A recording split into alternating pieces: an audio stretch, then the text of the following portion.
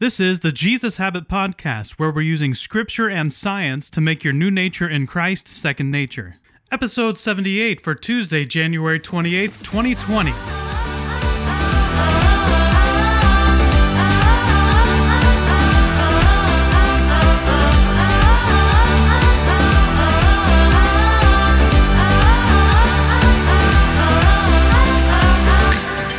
As we continue our tour of biblical characters who went through various struggles, we turn our attention to the prophet Elijah.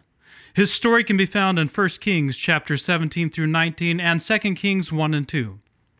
His story starts out by telling King Ahab that there's going to be a severe drought and famine in the land. As the Lord, the God of Israel, lives, before whom I stand, there shall be neither dew nor rain these years except by my word, Elijah says. Talk about an introduction. Hi, King. My name is Elijah, and I'm here to tell you that there's going to be a drought for a few years that won't end unless I give the word. How are your grandkids doing? Well, then God leads him out into hiding by the brook of Cherith. There, God feeds him in the morning and the evening by sending ravens with bread and meat in their beaks. First, in the words of Jimmy Fallon, ew, but I guess if you're starving. Second, just think, the next time a bird steals your lunch, you might be going to a prophet in hiding. You never know. Well, then the brook dries up, and he goes into town where he meets a widow who is literally about to use up the last bit of flour and oil she has to make some bread for she and her son's last meal.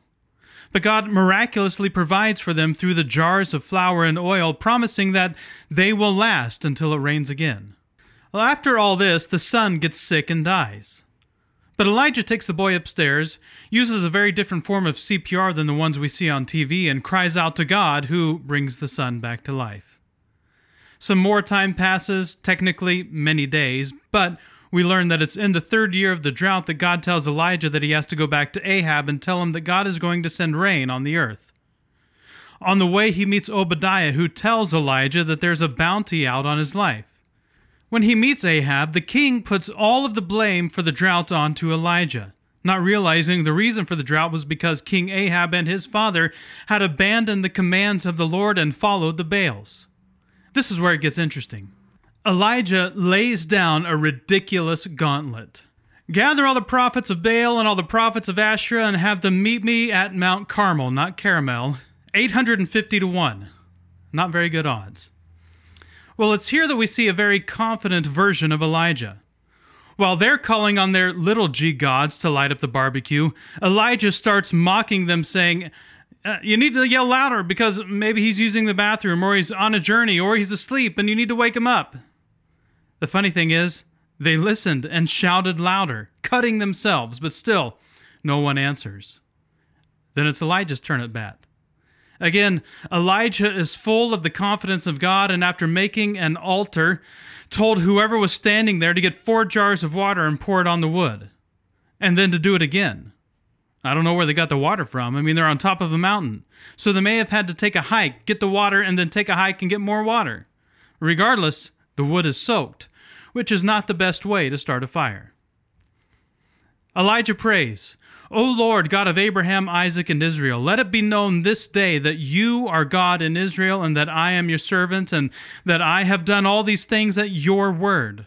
Answer me, O Lord, answer me, that this people may know that you, O Lord, are God, and that you have turned their hearts back.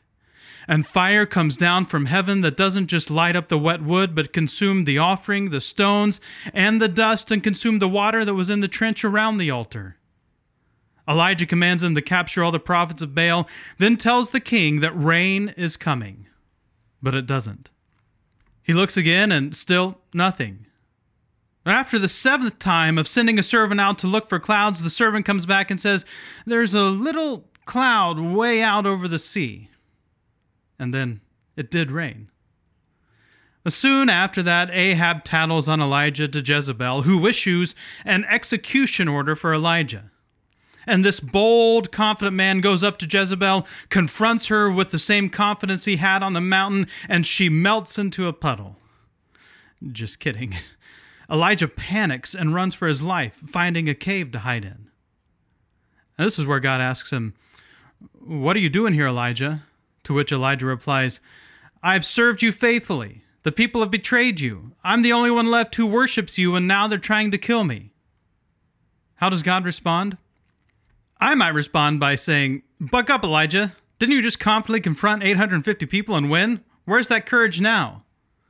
But God said, "Go stand on the mount before the Lord." Don't you just love it when you're in a desperate situation and God decides that it's a good teaching opportunity?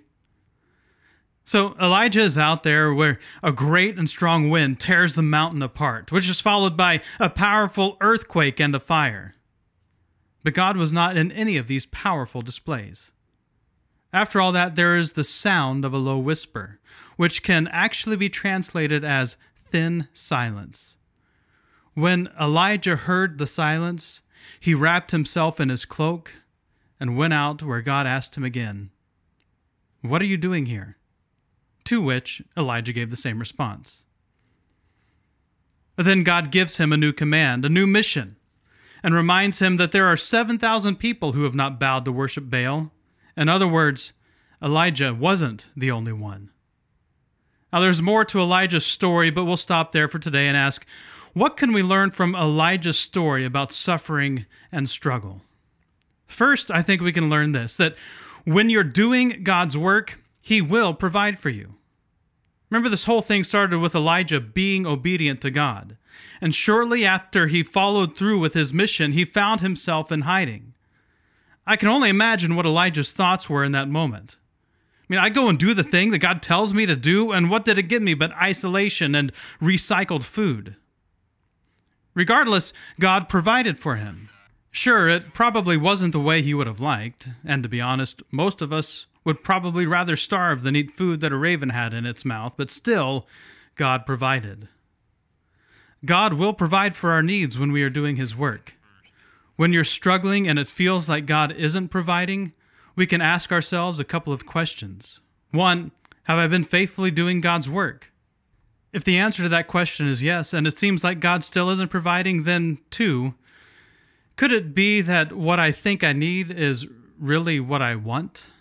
Because if we're honest, most of us think that we need things that we really don't. The second thing I think we can learn from Elijah and struggle and suffering is that when you're doing God's work, you may face fierce opposition, but God will protect you. Look at the confidence Elijah had on that mountain. Can you imagine having the same confidence in the face of an army of at least 850? I mean, this just wasn't a few people. This was a lot of people, and there were probably servants and others with them too. There could have been thousands of people on that mountain, and Elijah opposed them all. We can be confident that when God gives us a mission that flies in the face of the vastly worshipped gods of our modern era, that we will face opposition. I mean, if you talk about dying to yourself in a society that exalts and worships self, someone is going to have a problem. If you live a sacrificial life, take risks to share the gospel with someone who thinks they don't need a savior, you will face opposition. But God will protect you. You may have to endure the emotional trauma of being disliked, but God is on your side and you have His approval. And His opinion is the only one that matters.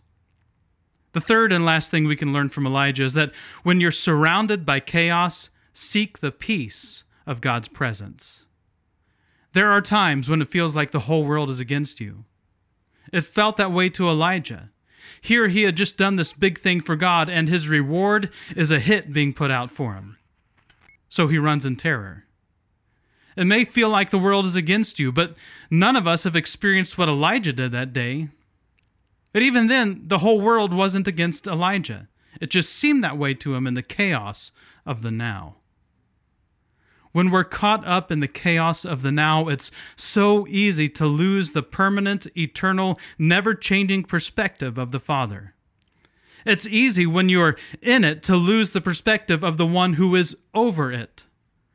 When the chaos of life is roaring like a wind, knocking free huge boulders, when it shakes the earth beneath our feet and the world appears to be on fire, we need to escape the cacophony of chaos to find the peace of God's presence. That's the only way to get perspective. Get to know the one who isn't limited by being in it like we are. 1 Kings 19:12. And after the earthquake, a fire, but the Lord was not in the fire. And after the fire, the sound of a a low whisper, thin silence. And when Elijah heard it, he wrapped his face in his cloak and went out and stood at the entrance of the cave.